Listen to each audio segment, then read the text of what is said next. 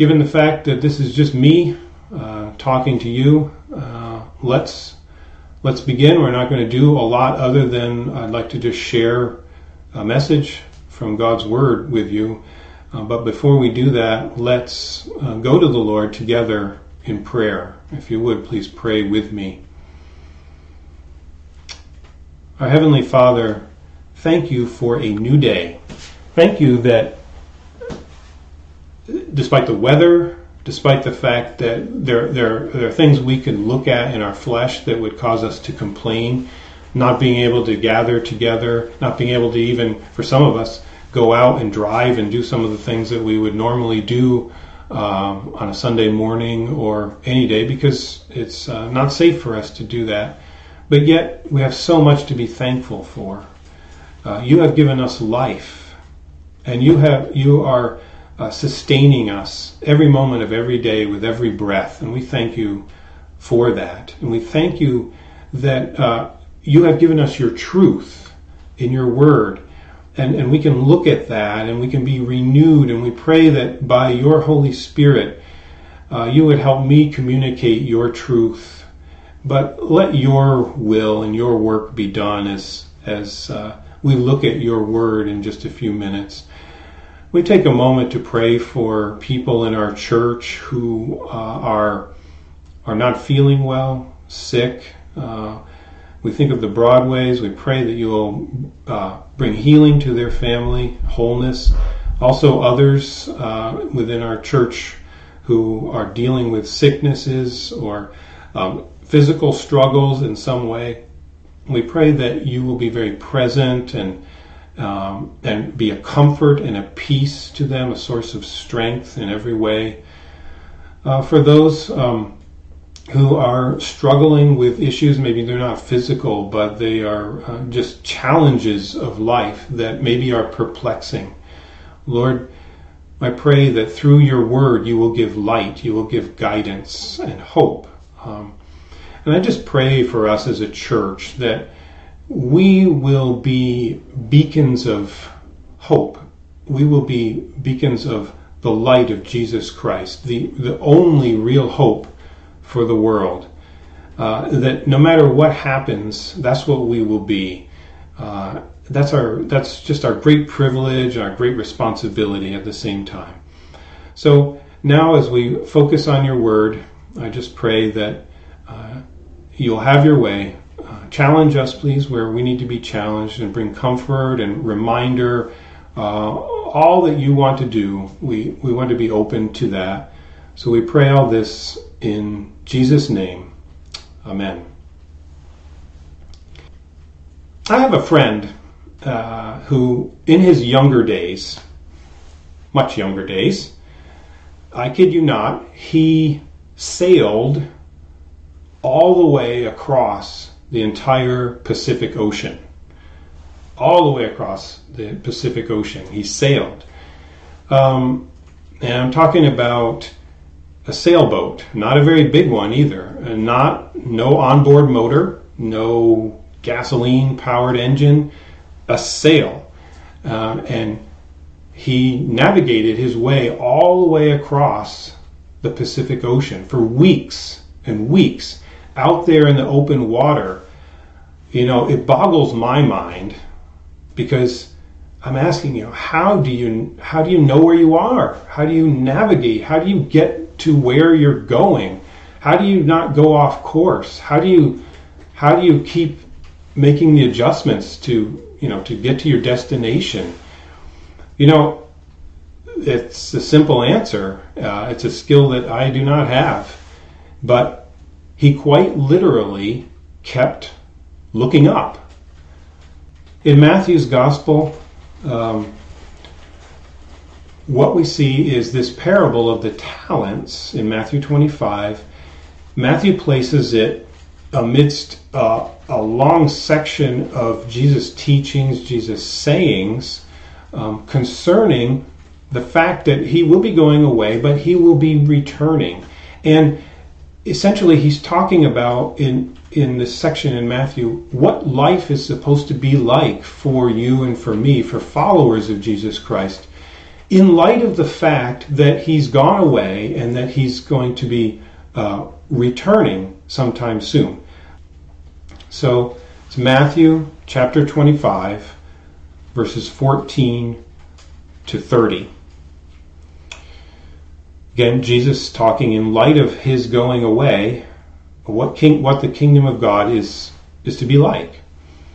For it will be like a man going on a journey who called his servants and entrusted to them his property.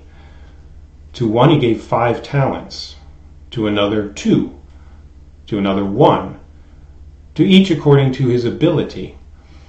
Then he went away. He who had received the 5 talents went at once and traded with them, and he made 5 talents more. So also he who had the 2 talents made 2 talents more.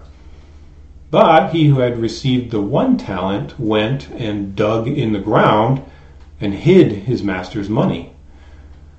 Now after a long time the master of those servants came and settled accounts with them. And he who had received the 5 talents came forward, bringing 5 talents more, saying, Master, you delivered to me 5 talents. Here I have made 5 talents more. His master said to him, Well done, good and faithful servant. You have been faithful over a little. I will set you over much. Enter into the joy of your master. And he also, who had the 2 talents, came forward, saying, Master, you delivered to me 2 talents. Here I've made 2 talents more. His master said to him, Well done, good and faithful servant. You have been faithful over a little. I will set you over much. Enter into the joy of your master. He also, who had received the 1 talent, came forward, saying, Master, I knew you to be a hard man, reaping where you did not sow and gathering where you scattered no seed. So I was afraid, and I went and hid your talent in the ground. Here, you have what is yours. But his master answered him, You wicked and slothful servant, you knew that I reap where I have not sown and gather where I scattered no seed. Then you ought to have invested my money with the bankers, and at my coming I should have received what was my own with interest. So take the talent from him and give it to him who has the 10 talents. For to everyone who has will more be given, and he will have an abundance. But from the one who has not, even what he has will be taken away. And cast the worthless servant into the outer darkness. In that place there will be weeping and gnashing of teeth. Jesus wants us to live life in light of the fact that he is going to be returning. And this parable that he told, it's kind of an illustration of what life is to be like for us as we keep looking up. And it talks about money, it talks about resources and how we are to use those in light of who Jesus is and as we continue to look up. So there's just 3 truths here that I want to point out that will help us as we continue to look up and use then and be who the Lord wants us to be as we journey through life in light of his soon coming. So first of all, we're talking about being a faithful steward, really, of the things that God gives us. And yes, in the Bible times, a talent was a very large sum of money. And so the money here, certainly we're talking about money as resources, but we're talking about other things as well. Money being one aspect of what we possess, but we also possess our time, our experience, what lies right in front of us, the choices that we make. All of these are all encompassing. So first truth to help us, a faithful steward knows that God expects him or her to use what God gives us for God's purpose. As we continue to go through life, we need to be reminded of this truth. God expects us to use what he's given to us. In that parable, the third servant, the one that received just 1 talent, he did not use what the master gave him. You say, well, yes, he did. He buried it. No, that was not what was expected. That servant took the talent, he kept it, and he buried it. He didn't use it. The master expected the servant to do something with what he had been given. The master expected the servant to put it to work in some form or fashion, not to just save it. So in verse 27, it says that, the master says to this third servant, "Then you ought to have invested my money with the bankers. At my coming, I should have received what was my own with interest." At least you should have done that, he said, a sort of minimal work. But he didn't even do that. Investing the money that he had been given with the bankers would have been really very little work for that servant to do, but he didn't even do that. In contrast, however, the first two servants, they immediately went to work with what they'd been assigned, as it shows in verses 16 and 17. We're not given details. This is a parable, but they put it to use in some way. The point is, the master expected a profit, some sort of gain from his money. He didn't give his money just for safekeeping. If he had wanted that, he would have just put it in the bank.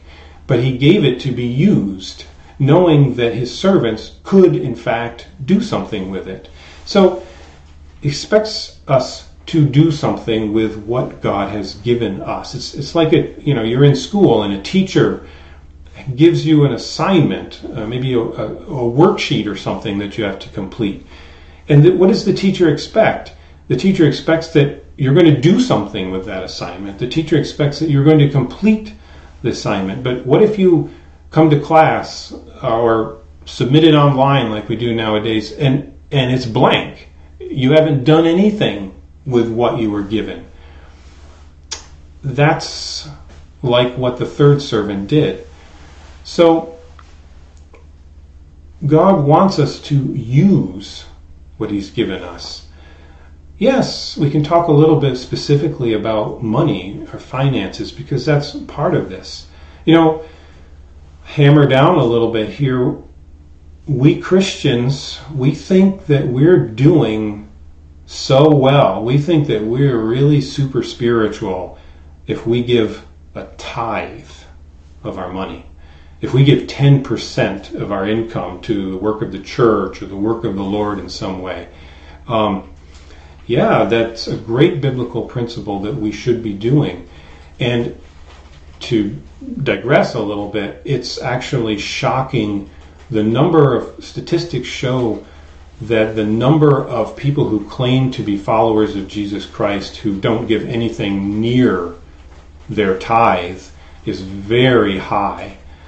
So we as the people of God, we don't even do very well getting the tithe. But back to my point, we think we're doing really well if we give a tithe. But let me ask you, the tithe is 10%. What about the 90%? What about the rest of it? You see, that this parable is all about it's not about tithing.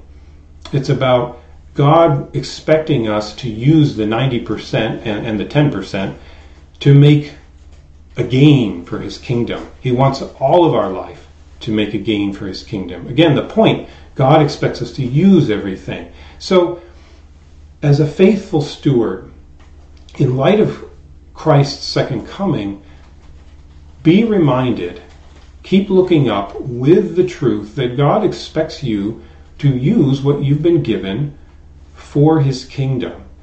That's the orientation He wants us to have.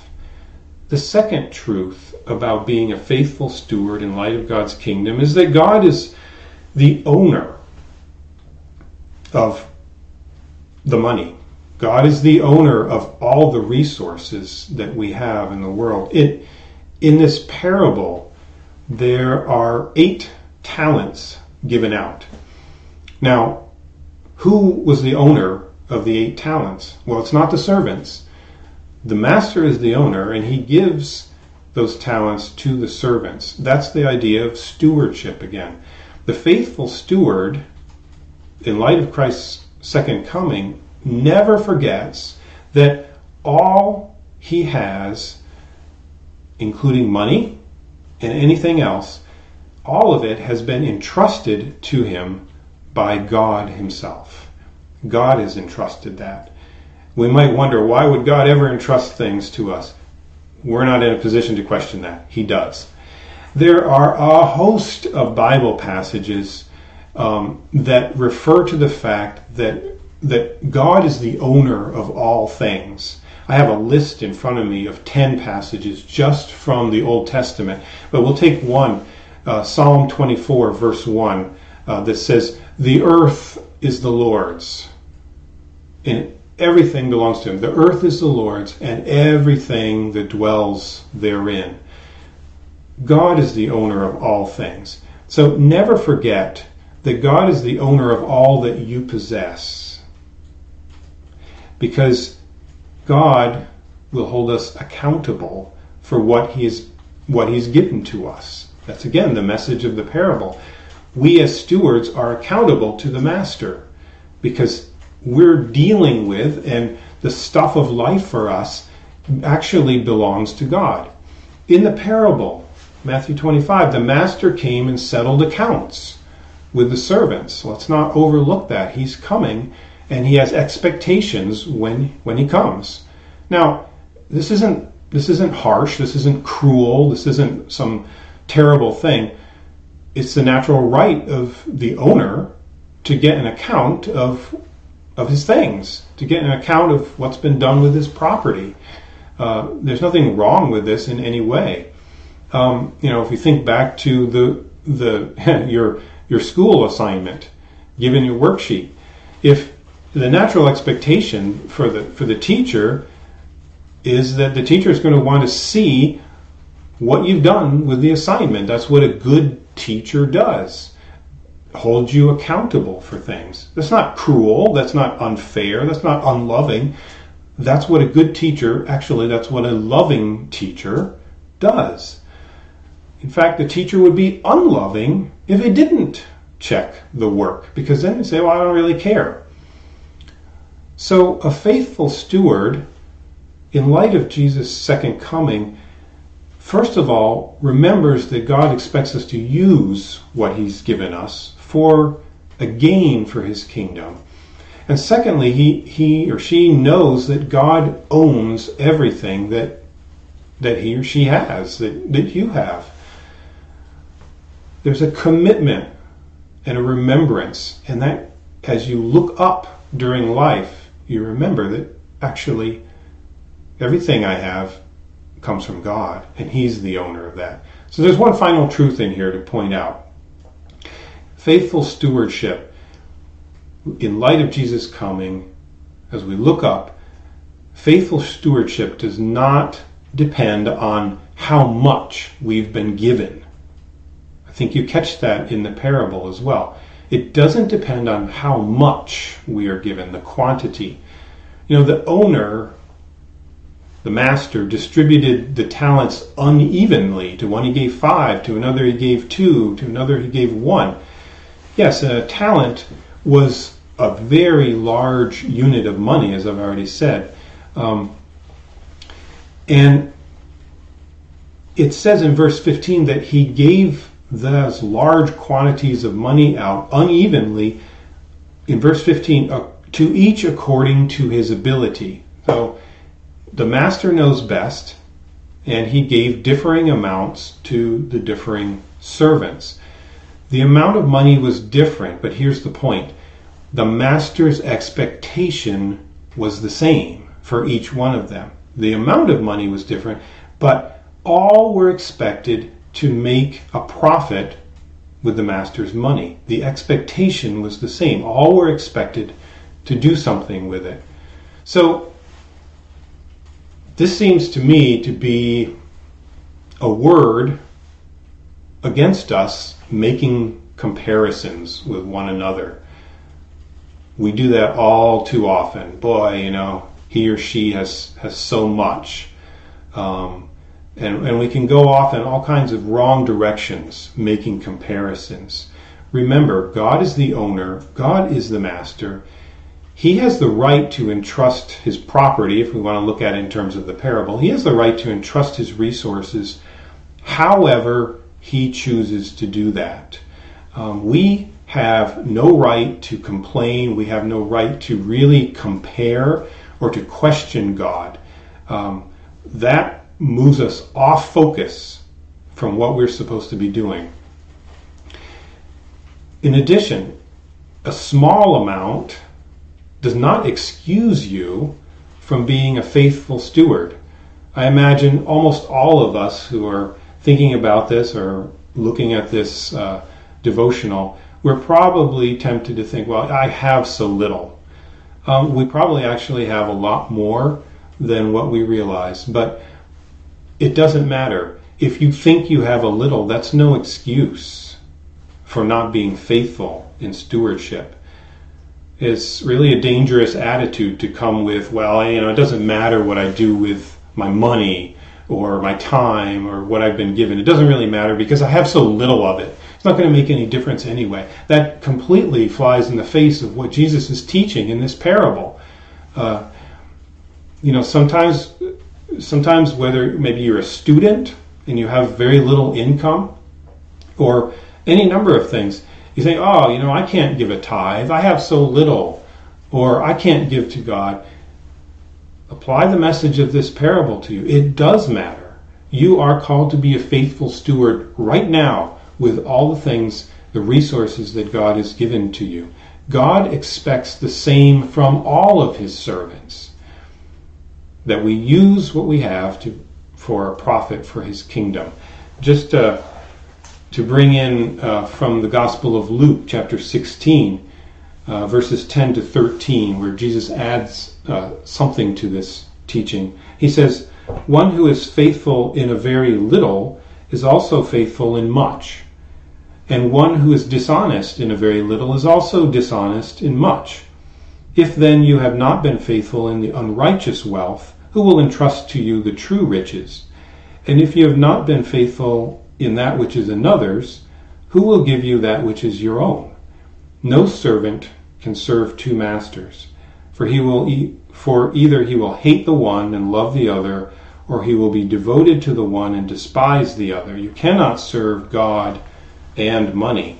It's a reminder, who are we serving? If we serve God, then everything that we have is to be given for his service. As we are called to be faithful stewards, be reminded of these three truths that just know that God expects us to use what he's given us for his kingdom. And remember that he is the owner of all things.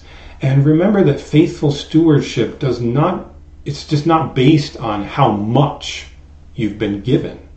These three truths, keep looking up with these three truths as you go through life and as you navigate your life in light of Jesus' second coming and his glorious return.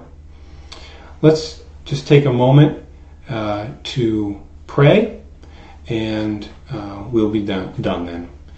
Heavenly Father, you've challenged us with this parable through your Son Jesus, as recorded in Matthew. Help us be good stewards. We can't do that on our own. We need your Holy Spirit to guide us. It comes down to the little choices we make every day. We recognize that, O Lord, and we ask that you would fill each of us with your Spirit, that our choices would be guided and directed by you, and that you will keep us looking up toward you, that our lives truly would reflect those people who are eagerly looking for the return of the Lord Jesus Christ.